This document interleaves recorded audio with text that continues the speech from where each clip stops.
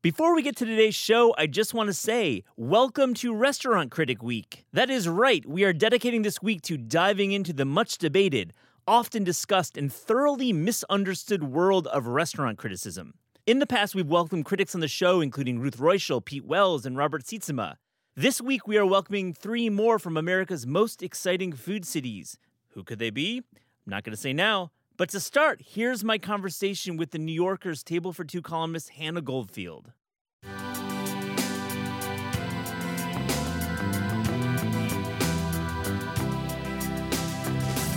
Yeah, I think we're at like the apotheosis of the celebrity chef, and it feels like something's about to change there. Yeah, I mean, it's a kind of classic schedule. It's like the art is being made about this as the fall has started to start. I think we're sort of past that moment.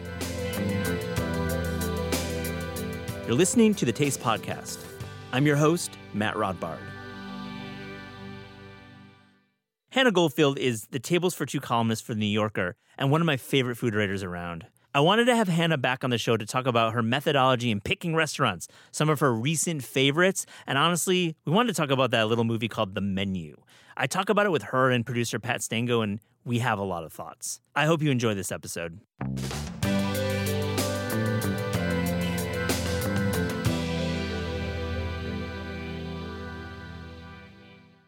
Hannah Goldfield, welcome back to the Taste Podcast. Thank you for having me. So excited. So excited. I want to have you back time and again because you're always fun to talk to. You're a fun follow on social and also just such a voice in food media, a clairvoyant voice.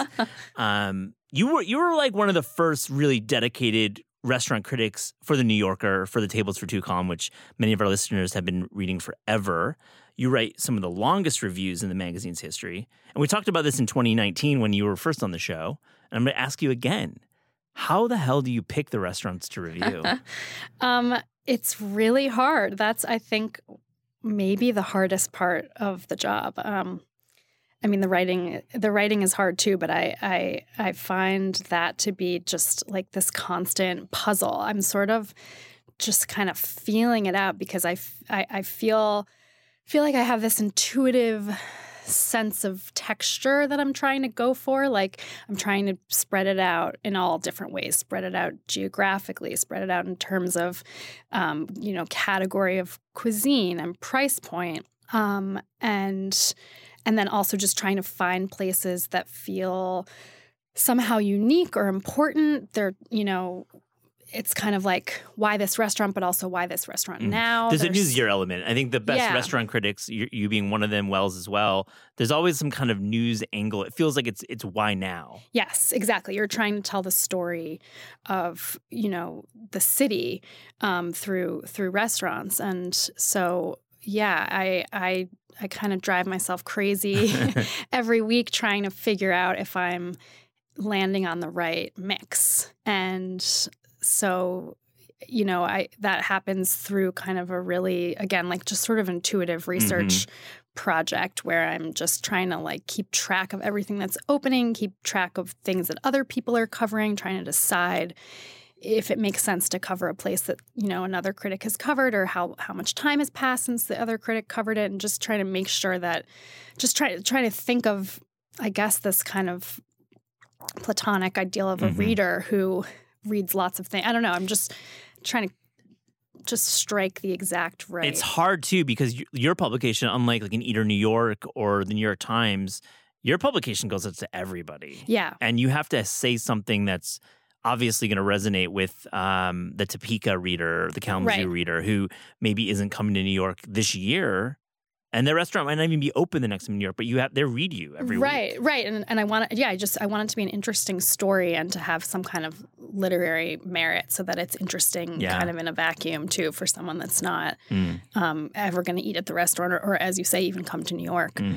And that's my favorite kind of feedback to get. That's when I know I'm doing a good job, is when someone DMs me from Australia and says, I've never been to New York. I'm probably never going to be in New York, or at least I won't be in New York anytime soon, but I love reading your reviews. That's so cool. Yeah. That's great feedback. Let's get into the nuts and bolts and the Google Cal invites of your job, because, the scheduling. Did you get an assistant?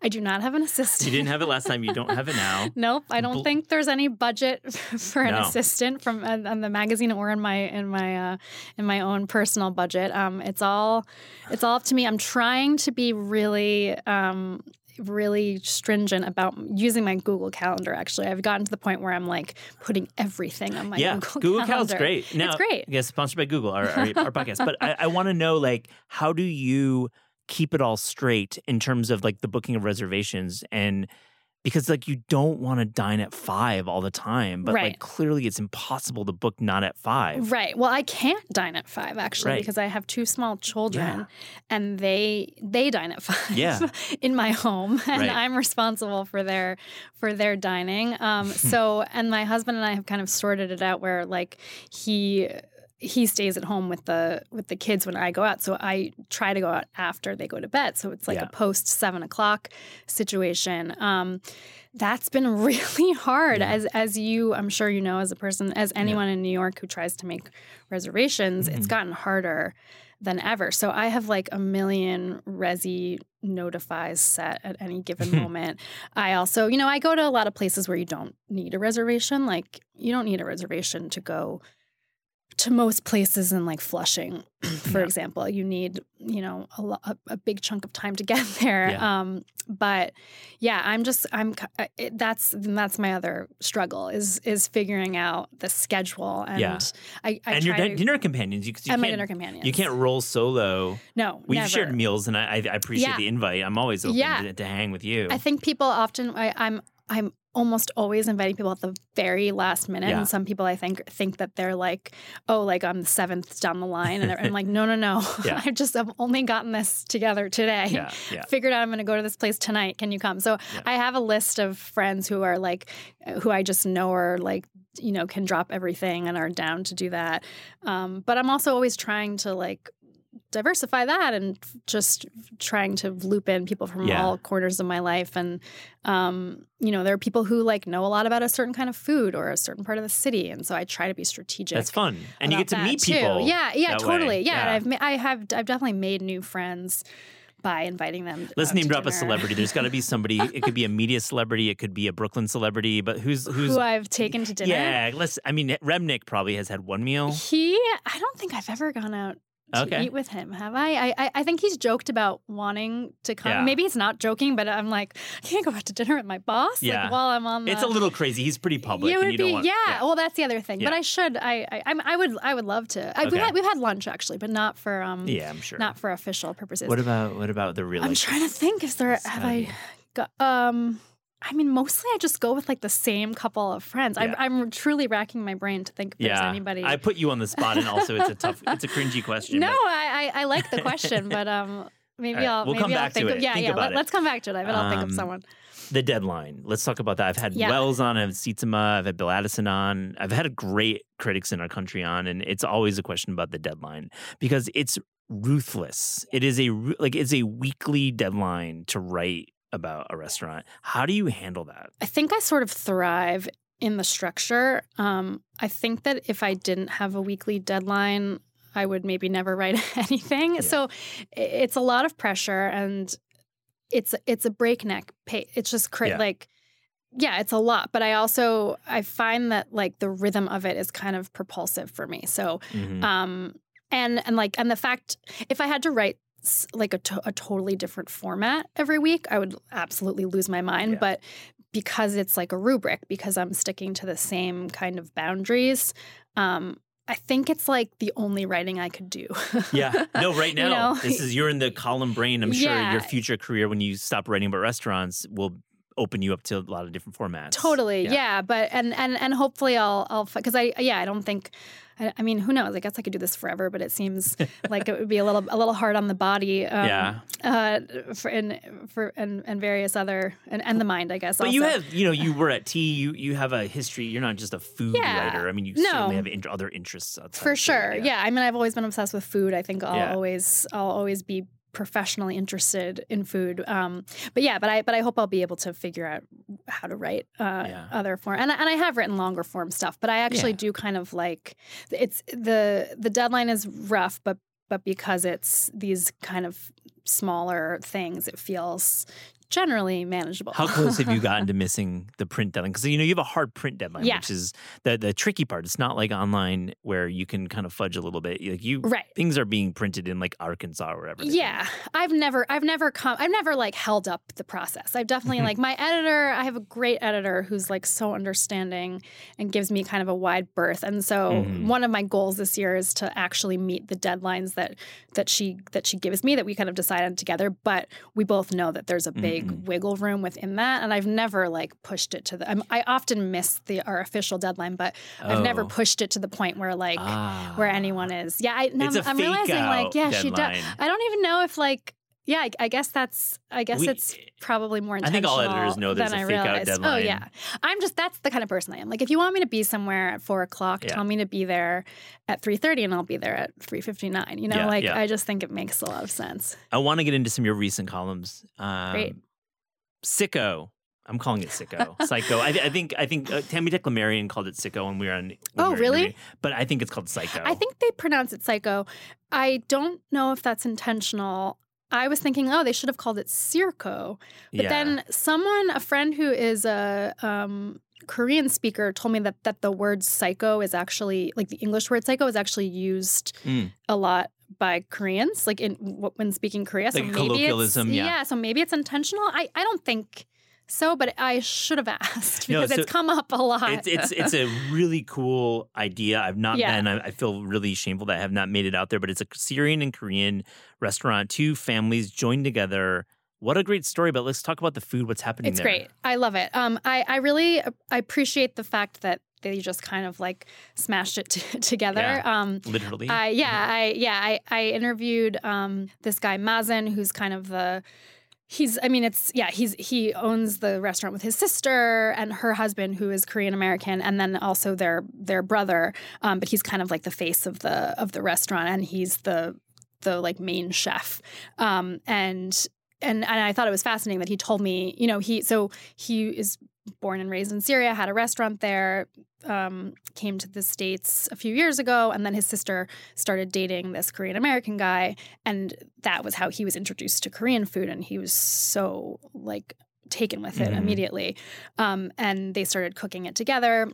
And then he said he experimented with sort of fusion, and it just didn't work. He was saying, this didn't make it into the piece, but I think he was saying that like the sesame oil that is so prevalent in Korean food didn't feel like a fit for Syrian food. Yeah. And so he decided, like, I'll just make both, and just present them together, and somehow it works. Left menu, right menu setup is so special. Yeah, and you don't see that much. Although I really liked that Tammy and this was actually in a version of the piece that got cut for space, but I did cite the fact that she described it as like a combination Taco Bell and Pizza Hut, but Korean and Syrian. I'm not sure the order of the interviews, but literally Heems from Das Races is following you. Oh, that's so funny! Of course, that is so funny. So you'll meet him in the lobby if he's downstairs. Oh my God, amazing! I want to make it out there and try both sides of the menu. Yeah. Another restaurant that I think is getting a lot of press. I have not been. I have lunch there next week. Is SMP. Oh yeah. Let's talk about that. That place is so dear to my heart. I love that. I think I called that my favorite restaurant opening of 2022. And if I didn't say that in print somewhere, that is how I feel. That's so cool. Yeah, I love those guys. I've just been a hardcore Court Street Grocers fan from the very beginning. I used to live right by the original one, and I would go there like multiple times a week. I've heard it's really hard to get a sandwich there now on a weekday, which is so funny. I used to live in that neighborhood as well, and it's a tricky order to get a sandwich. But you used to be able to, like in the early days, you could just walk in and get a sandwich. But now I think because everyone's working from home, you have to wait like hours. It lines up, definitely I've heard. But like it's justified. But anyway, so I think those guys are great. I really like High Room. When I found out they had bought Eisenberg's, I was really excited because I think they just have such good instincts and taste.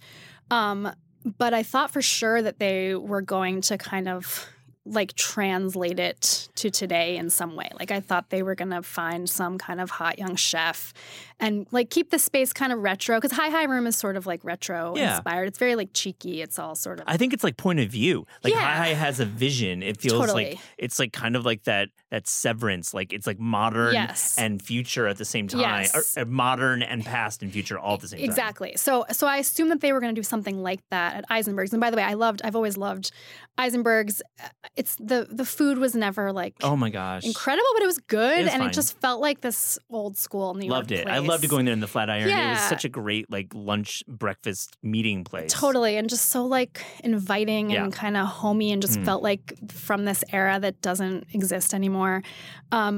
So I was just like beyond thrilled and moved to go to S&P and realize that what in fact that they have done is just preserve it and make it somehow like more itself. Like they just did such a like deft kind of edit to it, and they didn't really add anything. They just sort of honed it. And the space is like a one of one in New York. Yes. Very few counters that exist, especially Jewish Ashkenazi style counters. Exactly. And they like the literal counter is the original counter. Yeah. It's like 40 feet long or something. And they did a bunch of like, they kind of cleaned it up, but you can't really tell. Like I had such funny conversations with them about how people, you know, it just matches people's memories of it, even when the memories aren't real. So people will say like, thank God you kept this. And they're like, and it's like something that they, you know, like new stools or whatever. And like the stools look exactly the same, or the food has changed.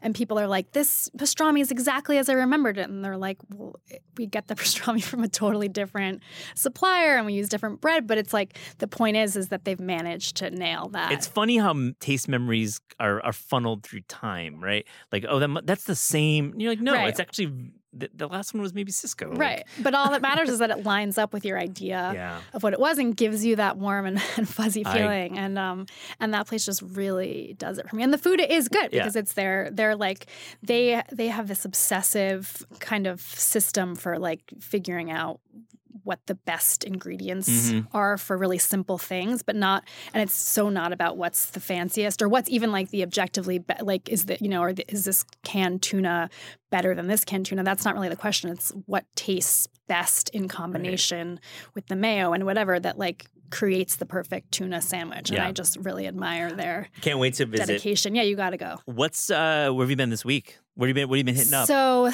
this week, I went to Urban Hawker. I went to Lord's, which I'm writing about. Fish and chips? Dame is fish and chips. Lord's is like their nose to tail. Oh, nose to tail fish and chips, their guys. sophomore effort. Truly the it restaurant group of the 22-23. Yes, totally. They're hot right now. They're hot. So I went there. Where else have I been? I'm like my short-term memory is totally shot. Last weekend, or was it 2 weekends ago, I went to Queens 3 times. I was really proud of myself. And I'm writing about the piece that's coming out this week is about Eggholic, which is an Indian egg restaurant in Floral Park, Queens, which is I think the farthest I've been in Queens. It's like almost Long Island. Love that name. Yeah, Eggholic. Yeah. So I learned this was a piece that was so much fun to write because I learned so much about Indian food that I didn't know. And the history of the egg in Indian food is actually super fascinating. And so it's a totally egg-themed restaurant where they just have like dozens of egg dishes, which is not a thing that I think most people in the States associate with Indian food. With like Punjabi cuisine or Caroline cuisine. But absolutely it's a big deal in India. And it's this franchise that's all over the country and Canada. And then I learned that there's a rival franchise called Eggmania. Oh, wow. And it was just like, opening up this whole this thing that I just had no That's what I love about your style, because I think you really know how to nail the big picture with your columns. Thank you. Yeah, it's really a skill. Hannah, what has been the fanciest meal you've ever had? So I went to Le Bernardin for the first time recently, which is pretty fancy. I feel like that's just like objectively like, the apex of fine dining in New York. And then I was thinking when was this? In 2013, maybe even, I think it was 2013. There was this project, I wrote about it. I can't remember what it was called, but it was like someone was bringing together like chefs in different cities and having them do these kind of pop-up dinners. And it was probably like San Pellegrino. Yeah. Likely. Yeah. They always did that shit. Yeah, it it probably was now that I think about it. But Grant Achatz, I can never pronounce his name correctly. Yep. He came and did, it was maybe with Alex Stupak. Cool. And they did this like 12-course tasting menu. Where was it? I can't remember what restaurant it was at. Maybe it was at an Alex Stupak restaurant. And not only was it like fancy and formal, but it was just the most elaborate meal I think I've ever had. Like I remember like getting to like the 8th course or something and feeling like, oh my God, I'm like a prisoner. Like this is like I'm being fattened for the slaughter. Like it was just too much. And it was so, everything was so beautiful and carefully done, but it was just like an excess that I was maybe not your vibe. Also not my vibe. Also teasing a topic to be discussed later. Yes. Prisoner at a fine dining restaurant. Exactly. Well, yes. We'll get to that. Yeah. But back to Le Bernardin. Yeah. Did they know who you were? Yeah. So in this case, it's really hard to make a reservation at Le Bernardin. It's hard to make reservations anywhere. Yeah. But, makes your job like very difficult. Yes. Respect yeah. it. It's really, and I try not to make reservations under my own name. I try to just go for the most part as, just an anonymous diner. In this case, I wanted to go because, it was the 50th anniversary.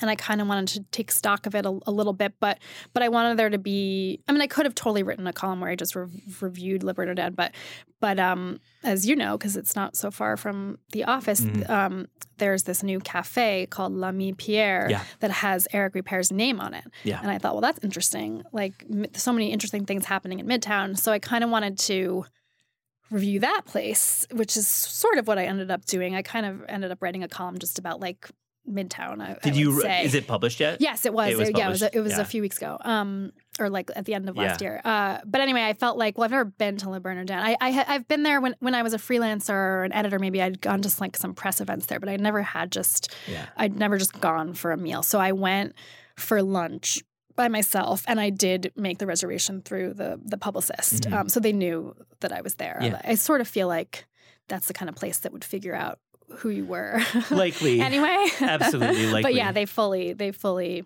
knew who I was. But it wasn't like a proper and review. You can't switch a restaurant like for one person. I mean, no. And that's been well written about criticism. The anonymity is not essential to the job. Right. Not anymore. Not anymore. I love that meal. I love Le Bernardin so much. I've been several times and I love it. I just think it's the place I want to splurge the most. It's iconic. It really feels like, Did you get to hang with Pierre? Did you meet that guy? I saw he was bopping in and out of the cafe. I went there a few times and he was kind of always there. He's interesting. He seems like a nice guy. Yeah. I got to spend some time with him. He's cool. Yeah. It's a funny place. I can't quite, I'll be interested to see if it evolves at all. I can't quite put my finger on what it is or what it's trying to do, but it's interesting. Yeah, it's Midtown needed it. Yeah. I think like it's definitely a comment on Midtown and what office workers and tourists, because this is becoming more of a tourist center. I mean, we're at 56 and Broadway where we record and where I work and where we record. I mean, our HQ, and like it's increasingly becoming more for not New Yorkers. Yeah, because the offices have cleared out. Right. And that's like totally encapsulated by Rock Center and what's going on there. Yeah, it's definitely Midtown is having like a real identity crisis in a good way. I think it's like everyone's figuring out what it is. I've always loved Midtown, so I'm happy to be watching what's going on. Yeah, Midtown's like a great departure from where Brooklyn, Yeah, and it just feels like so essentially New York. I've always been a staunch defender of Midtown. Like I just feel like it's the real deal, and you can hate it and think it's like ugly and stupid or whatever, but this is New York. Sneaky great coffee neighborhood too. Yeah, Midtown's got some spots. Where was it that I used to Culture Espresso? Great 36th coffee. and 38th Street, the best chocolate chip cookies in New York City. Still, you think that's still true? It definitely was true. Like when I went there all the time 10 years ago. I mean, probably. You want to go on a crawl? Maybe we should. That's a good idea. That one not to be mentioned place that always gets written about. I just can't.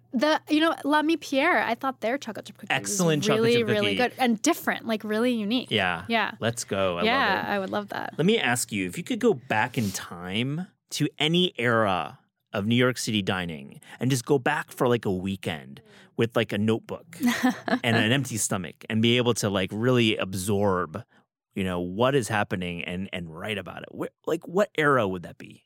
That's a really good question. I think it would be like either like sometime in the first half of the 20th century, so like the 1920s or the 50s, like the automat era. I feel like that would have I'd love to go to the original Horn and Hard Art. Is that what it's called? Yeah, and see what that was like, or go to in the 20s or turn of the century, like Lundy's, which was that place in Sheepshead Bay, or like the original Gage and Tollner, that sort of like lavish kind of like I'd love to know what it was like to go to an oyster bar in that era. But that's also because I would just want to see what New York in general, not even beyond the dining, just like what the city felt like. I love that era. I would love to eat Japanese food in 1950. Yeah, some of those early Japanese restaurants. Yes, I'd be so curious to see what Asian restaurants were like across the board in the earlier part of the 20th century, because it must have been such a different thing.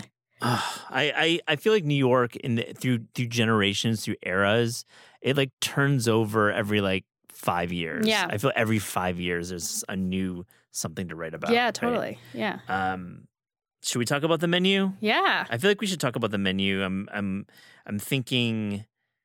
Well, first let's talk about cookbooks, and then we'll get to the menu. I'm prepping you, Pat. You ready? You warmed up? Oh, I'm ready. Okay, you're ready. Good. We got Pat Stango here, our producer and film critic in his own right. I love hearing about your take on films. Oh, thank you. Well, look at cookbooks. Keep talking about cookbooks, and then I'm ready. Then I'm jumping in. All right, we'll go to cookbooks.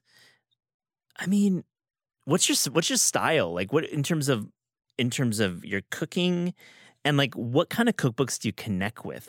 Really good question. I love cookbooks. I'm like, I mean, it's become such a cliche to say like, oh, I read cookbooks, in bed, but it's true. I do. Like, if I get a new cookbook, I'll take it to bed with me and read it before I fall asleep. That's great. What's my style? I don't know. I'm kind of an omnivore when it comes to cookbooks. I just find them so like fascinating as kind of like historical documents. My cooking life is so weird right now. I'm eating out as much as I possibly can, and then I'm cooking for two really little kids. One will be 4 in the spring, and one is like almost 18 months.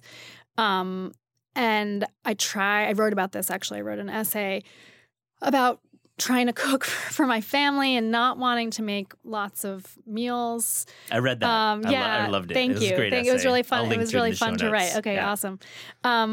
We try to have family dinner when I'm not going out, or even if I am going out, I try to sit with the kids when they're eating.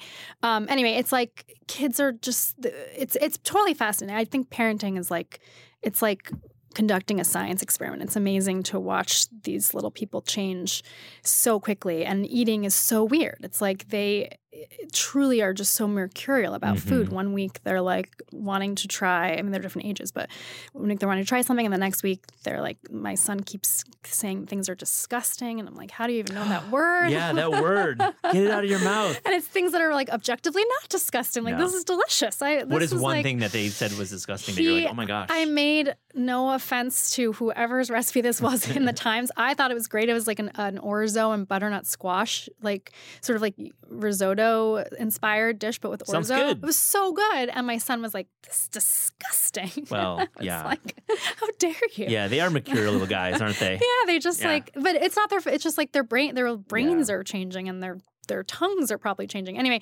so yeah, I'm kind of at their behest. But I do try to cook from cookbooks nonetheless. I'm doing baking is a kind of a safe space because, you can bake. Like my kids at least will eat anything They'll sweet. lick the spoons at least. They'll lick the spoons, but they'll also if it's cake or cookies, they're eating it unless it's something like really strong flavored. But even I made a cardamom sour cream pound cake from Melissa Clark's newest, I think, cookbook. Dinner in One. Yeah, that cake is so good. It's a great. I think I've made that. It sounds so familiar. It's amazing. I want to make it like every week. And the cardamom flavor is strong, and the kids loved it.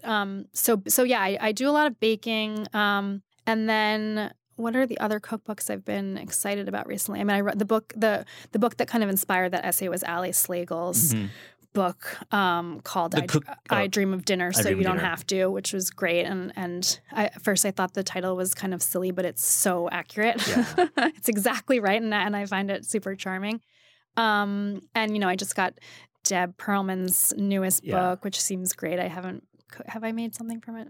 Yeah. I don't know. I'm really into dinner cookbooks. I guess that's my thing. It's a great time to cook. Yeah, especially when you're writing during the day. And... Yes, but I look forward to getting to a point where I can like cook, from Fuchsia Dunlop's book, or like my kids aren't super into spicy food right now, so I'm not like diving into cooking Szechuan at home or anything, but someday I'll get back to that. And you'll teach them how to cook there. For sure. All right, let's talk about the menu. Yes. We're going to go around. I'm introducing Pat Stengar, producer, host of the B.O. Boys, one of my favorite movie podcasts around, Pat. Oh, thank you. And the Taste listeners, they just must be blown away now that the whole time the producer of Taste has been one of the B.O. Boys. Yeah, they're like, wow, what a like behind-the-scenes treasure you have there. Yeah. Pat, I want to start with you. What's your take on the menu in terms of what did you take away that really stuck with you from that film? So, I mean, I really liked it. On the B.O. Boys, we talk about box office, and this movie was a hit, which was great. It made like $38 million domestic. And I like that it was just it wasn't a superhero movie, but it also wasn't a small art house film. It was just an old-fashioned movie stars and a solid premise movie, and it executed it really well. And it just is what you saw in the trailer, that it is rich people going to a remote island and they're going to be something bad is going to happen. That's really what it was, but they just did it really well.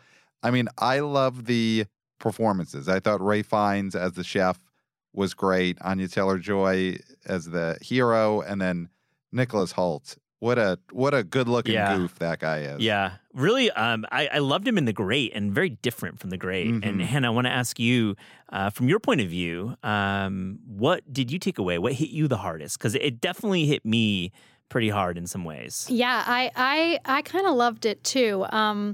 I thought that it was deeply flawed in some ways, but just the central premise, and is there a spoiler alert? Let's go spoiler alert. We're going to talk about all the spoilers. Okay, so, because it's kind of hard to talk about it without giving it away. So I would say that the central premise is that like the logical conclusion of fine dining is that the staff is going to kill themselves and you.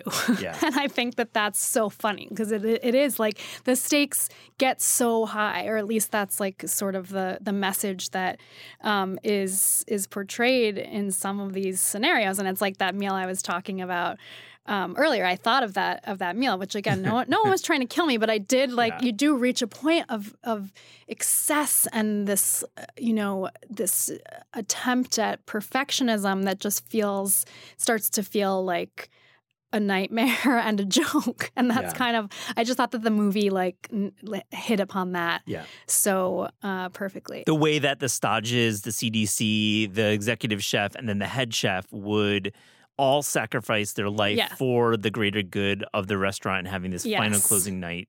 We will talk about Nicholas Hoult's character because that triggered me the most. I think that was kind of like a version of food writer foodie. But there's also specifically a critic sitting in the room. Lillian Bloom is the name of the character played by Janet McTeer. Great actress. Yeah. And her editor, Ted, sits across from her. Did you recognize that dynamic, that character at all? I mean, not for you, because I know you're not. Yeah. But did you recognize it maybe other past critics? I think so. I mean, it's a caricature for sure. She seemed horrible. Is it? I think so. Maybe not.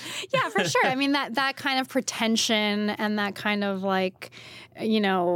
everything's sort of beneath, everything's kind of beneath her. There's a smugness there and a confidence that you have to have as a critic. I thought it was pretty accurate. I thought it was funny that she was supposed to work for Saveur, which is a magazine that doesn't really exist. Yeah, that was a weird inaccuracy. They should, Yeah, I because think- that's not a magazine that ever really. I mean, they've written about restaurants, right? But it's not like it. I feel like she should have been the critic for like a newspaper, or right. something. That was a weird that they actually went with a specific publication that doesn't really do that type of formal writing. Yeah, they should have made up the name of a magazine or something. Ted did look like Osland a little bit, so yeah. no. Just kidding. I love James Osland. Shout out to James. But I don't know. I thought that character was one of the least interesting. Yeah. I guess maybe it's because it's too close to home for me. But I thought the other characters were much more interesting. Ways to look at this world. Well, I'll get to you, Pat, because I want to get your take on the critic character. But I have to talk about Nicholas Hoult a little bit because for me, I think they nailed it with some of the obsessions he had in the room, like Bergamot and Paco Jets. Yeah. There is a time in my life where I talked to a chef about their Paco Jet. Like I literally talked to a chef about like, or do you have a Paco? Can I get a Paco Jet for? So the fact that like a quote unquote civilian or food fan or Serious Eats fan or taste fan would walk into a restaurant and like talk about the Paco Jet. Yeah. I mean, this kind of like, he was like a fuckboy for food, and that's a real that's a real thing. Yeah, it's a real thing. Yeah, he felt very familiar to me. So cringy, so like such a geek, and like just so much secondhand embarrassment there. But there are people who do. It's like he kind of compares himself to a sports fan, right? Is that or like this is his like Super Bowl or whatever. Yeah. And it's hard not to like just totally want to look away. But it's so accurate. It's so accurate. And Bergamot is a cool choice because they picked something that wasn't like tied to a specific region of the world. Right. I hope Bergamot is available throughout the world, but it's a flavor that's hard to pinpoint. I just think that's like the skill of the screenwriter. Yeah, picking that. Yeah. There was a lot of accuracy Definitely. there. I think that they definitely like hit those marks really well. Pat, so is this a good movie? Oh, this is a very good movie. Yeah. I mean, it's just a good old-fashioned movie. Yeah, you know, it's yeah. like a movie that in the 80s or 90s, Richard Gere would have just eaten up this kind of movie. I loved, we were talking about Nicholas Hoult. This is sort of a bit of a horror movie. You know, it's like mixed genre, comedy, horror. To me, the most horrific scene in the movie was the sequence in which Nicholas Hoult finally had a cook. Oh, and yeah. the superfan had a cook. Yeah. I was so not scared for him, but it was the hardest scene to watch because he was just it was a horrific torture on the level of like a Saw movie torture. Just him having to stumble through the kitchen. Totally painful, truly painful. Yeah. And he played it so well. Like his character, he totally transforms. Well, he picked like, I think the whole point was that he picked the most cliche. Like he picked like a lamb saddle and used like brown butter and used like very traditional French herbs in it. And I think that's the commentary from the chef is that you're just a cliche. Right. You think you know about food, but when given the pressure, you pick the most cliche item on the menu that you could possibly make. And also he's shaking and he can't chop the onion. And like the actual image of the dish is so funny. It's like leeks just haphazardly chopped. And that I thought was like. And Ray finds commentary during it. Oh, so you're not gonna cook both sides. Interesting. Interesting. And then, and you know, Dominique Crenn did the food styling and did a lot of the consulting on it. Yeah. So they went for it. That was like the real deal. Some like the dishes that were supposed to look like a dish that you would get at, you know, I felt like there were a bunch of restaurants that this restaurant was supposed to be an amalgamation of, you know, Noma and Willow's Inn and wherever else. The ones that looked like they were supposed to look like they really like one of my favorite scenes is the egg dish that's presented to there's a scene which the men are forced to, you know, be chased by it's so absurd. Anyway, one of them gets presented with this egg dish that just looks exactly like something you would have at Le Bernardin absolutely or Noma exactly. or Geranium. Yeah. So I have a question for you guys because I feel like this type of movie, if it was in the 80s or 90s, the Ray Fiennes character would have been like an avant-garde artist, you know, like a painter or something, or he would have been a movie director. And the fact that now you make this kind of movie where the main character is a chef. Like that's sort of the height of pop culture celebrity. Would it, it does say something about where food or the restaurant business is in the culture now, where it is sort of like akin to what a Andy Warhol would have been, or an artist would have been in the 80s. Yeah, I think we're at like the apotheosis of the celebrity chef, and it feels like something's about to change there. It feels like it's interesting that this movie, it's a kind of classic schedule. It's like the art is being made about this as the fall has started to start. I think we're sort of past that moment, but it's capturing the apex of the celebrity chef and the chef as cult leader for sure. Yeah, I mean, art and life are merging, and with the headlines of Noma closing, which I want to close our conversation with a little bit, but I have to ask you, Hannah, again, spoiler, but they all die at the end. They all die. They're turned into s'mores. Do they deserve to die? No, I mean, no one deserves to die, other than Hitler. But I do feel like that's the joke. And so, yes, I was like, they all had to die. They had to die for the movie to fulfill its premise. They were all imperfect in their ways, and they all had totally skewed priorities, I would say. Does anyone deserve to die for that? No, but they were they were deserving of some kind of punishment. They deserve punishment because they all represented a type of diner in restaurants that I feel, and many agree, is just the downfall of restaurant culture. Yeah. The entitled critic, the celebrity who doesn't want to pay, the foodie 2.0, 3.0, 4.0, the next foodie who just is insufferable. Right.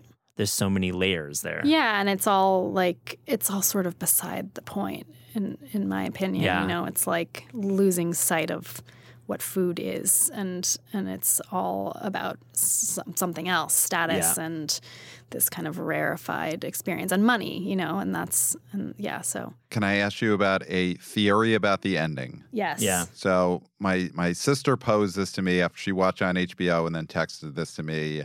And again, spoilers for anyone listening. Do you think Anya Taylor-Joy dies at the end on the boat? Because this is my sister's theory that she firmly believes in. The beginning of the movie, the sous chef, or Ray Fiennes' top assistant, mentions that, that beef, if you take it out one day early or whatever, it becomes poisonous. Like she makes a point of mentioning that. So my sister's theory, which is backed up by several Reddit threads, is that he gave her a poisoned meat hamburger because everyone has to die. Well, that's funny because my esteemed colleague and not former, but many-time Taste podcast guest, Helen Rosner, her one complaint about the movie she told me just yesterday was that she felt like the hamburger should have been poisoned and that we should have seen her die. So I don't know if she read those theories or not, if she just came to that conclusion on her own. But I think that would have been a much better ending. I think an off-camera death is cool to theorize, to throw a little carrot in there. Yeah, I like that. Easter egg. Yeah. I thought she was well cast. I liked it. I liked her role. Yeah, but I totally thought she should have died. Yeah, I agree. I also wanted to know what happened to Nicholas Holt's character. I thought there should have been some cannibalism in the movie. I kept thinking that maybe they were going to be forced to eat him in some way. His death was a little lukewarm. Yeah. Yeah. It's got flaws. Yeah. I mean, the film's got flaws, but it's a real pleasure. It's on HBO Max. Thanks, Pat, for joining. I appreciate it. Oh, thanks for having me. Yeah. Now I'll go back to just continue to listen to the soundboard. No, but I wanted to close our conversation, Hannah, about Noma because, all joking aside, it's a complicated story. Yeah. And I feel like I don't want to litigate the coverage. I don't want to talk about why the Times got the exclusive and no one else has been able to get a quote from Renee. I've requested 4 times to talk to him over the past year, and I've interviewed him 3 times, and I like him. I like him enough, and I've spoken at MAD. But have you requested an interview from him? I haven't. I mean, it's obviously it could be my beat, but I don't feel really like it is. Not right now, at least. I mean. Yeah, it's not what I'm interested in. I right wonder about first off, the closing of it is kind of a non-closing because Yeah. he's obviously going to operate pop-ups forever and still cook for Yeah. people. It's kind of a nothing burger story, the closing, to be honest. Yeah. But the response has been so interesting. I know. This response. I know. And I mean, it all ties into the menu. It's I weird, think, you know, it's like, yeah, it's just this obsession, this cult of personality, which is why it doesn't interest me that much because I don't think, I mean, of course it's about the food too. And I haven't been to Noma. I'm sure it's incredible. I'm sure the food is fantastic, but it's not a kind of eating that I'm particularly interested in. It's not the top of my interests in terms of food. I'm much more interested in like daily eating and the incredible pleasures of daily eating. In New York, which is in like New York, tables for two. That's like the whole that's what I'm vibe. going for. And sometimes I read about fancy restaurants, and that's part of it too. But yeah, this idea of some kind of untouchable, holy experience of fine dining, you know, that goes even beyond, like, fine dining doesn't even feel like the right term because it's sort of like it's beyond performative that. It's dining. so, and it just, I don't know. It's like in the menu, he's saying this isn't, what does he say? He's like, this isn't eating. It's tasting. What does he say? There's like, he makes this big distinction between, do you remember? I don't remember the quote, but I know what you're getting at. Yeah. I think that when eating is only part of the restaurant experience, you're hitting onto something that I think is really coursing through everyone's body with the note the news of the closing of Noma. Yeah. And that this level of being more than just food. Yeah. There's so much pressure to it. And it's like, I don't think that food is not art. I think food can be art. I think cooking is art. I think chefs can be artists. And I do think there's like different kind of categories and ways to think about it. But it is all food. Yeah, it's all food. And it is all eating. And it just doesn't have to, I don't think it has to be either or. You hinted at something about 10 minutes ago, how we're maybe at a tipping point. We're maybe at a point of no return with this stuff. So what do you think in 10 years? Where are we going to be as food writers, you and I? Like, who are we going to be writing about? I mean, are we kind of done with this Michelin 3-star fetish? I don't know. I mean, I think it'll always exist. I think the coverage of it very well may change and is already changing, but I think there are going to be people with a lot of money who want these experiences that feel like they're only for people with a lot of money. So I don't think that stuff is going to go away. But I do think there's already been a shift in coverage. I think people are like kind of leveling the playing field. And, you know, you can see it as the Times is a perfect example. And this has been talked about a lot. I think how Pete Wells gave, you know, the like a Puerto Rican food truck in the Bronx 3 stars, and that's more stars than he's given to lots of sort of white tablecloth Manhattan places. So it's already, I mean, and that's a big deal. He's setting the tone. And so in 10 years, I think I don't think we'll ever swing back to what things were. I also don't think that idea of I don't think people are going to stop caring about Michelin stars entirely. I don't think we're going to lose tasting menus. As long as there's expense accounts and deals to close and celebrations to be had, we'll have those types of restaurants, which is great. You and I are not suggesting that these need to go away. No. It's just about the emphasis, and World's 50 Best, super complicated and troubling list of restaurants always. Yeah. Maybe we'll lose a little power. Yes, maybe. Yeah. One more question. What are you looking for? Like, what do you have like a list of places that you want to write about that you're like looking for, or a cuisine that you're looking for, or if you have a hankering for blank? I mean, New York has a lot to offer, but doesn't have everything. Is there something that you're seeking? You mean when I'm writing, or like just sort of what do I feel like is missing from? Well, I guess they kind of intertwine with you. I mean, I guess coverage is different than you as a human, right? Let's talk about, I guess, then from a journalistic point of view, what would you love to write about? I don't know if this is exactly what you mean, but like I'm determined to do better coverage of Staten Island. Yeah, that's exactly what I'm asking. Yeah, it's really hard. It's really hard. It's hard if you're not like on the ground, and it's hard to get to Staten Island and walk around looking for stuff. But I do feel like just like the outer boroughs are hard to cover, but I really am committed to doing that as best I can because there's a lot of interesting stuff happening, but you just have to put the time in to uncover it. I mean, Queens is like, like I feel like as I said, I went to Queens 3 times in one weekend. I'm barely touching the surface. There are so many just like thriving little micro communities. Jackson Heights, Ozone Park. I mean, there's so many great spots. And like getting into Long Island, and like especially because like historically groups of immigrants keep kind of moving further and further out. So like Long Island, New Jersey, it's like you have these amazing pockets of people from other countries making the food of their homes and just building this amazing landscape of restaurants. So I want to continue and delve deeper. Driving outward. Into that. Driving out to Long Island. Yeah, exactly. Yeah, I love it. Yeah. Hannah, we asked our guests on the Taste podcast if you could write a cookbook or food culture book without the burden of time, meaning you have no deadline, or the burden of budget, meaning you have all the money in the world. You've taken this question once. You're taking it again. What would that book be? I don't think you were asking this question the last time I was on the podcast. I don't remember answering it. I love this question, but I always find it so funny because I have such like journalist mind. I'm like, I'm not giving away my ideas on a podcast.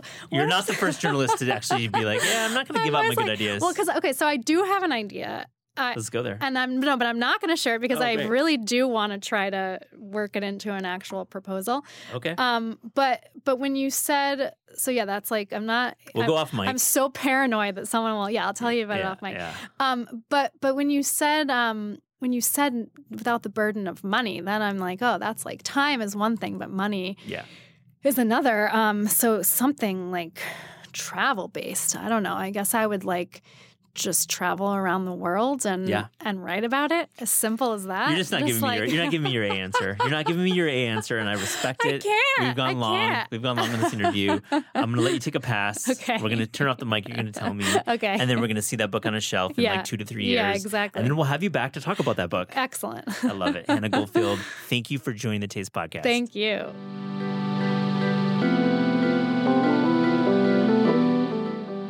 The Taste Podcast is hosted by Eliza Abarbanel and me, Matt Rodbard. The show is produced by Shalia Harris and Pat Stango and edited by Clayton Gumbert. Theme music by Steve Rydell. Visit Taste online at tastecooking.com and make sure to subscribe to our newsletter for updates on all cool things that are happening.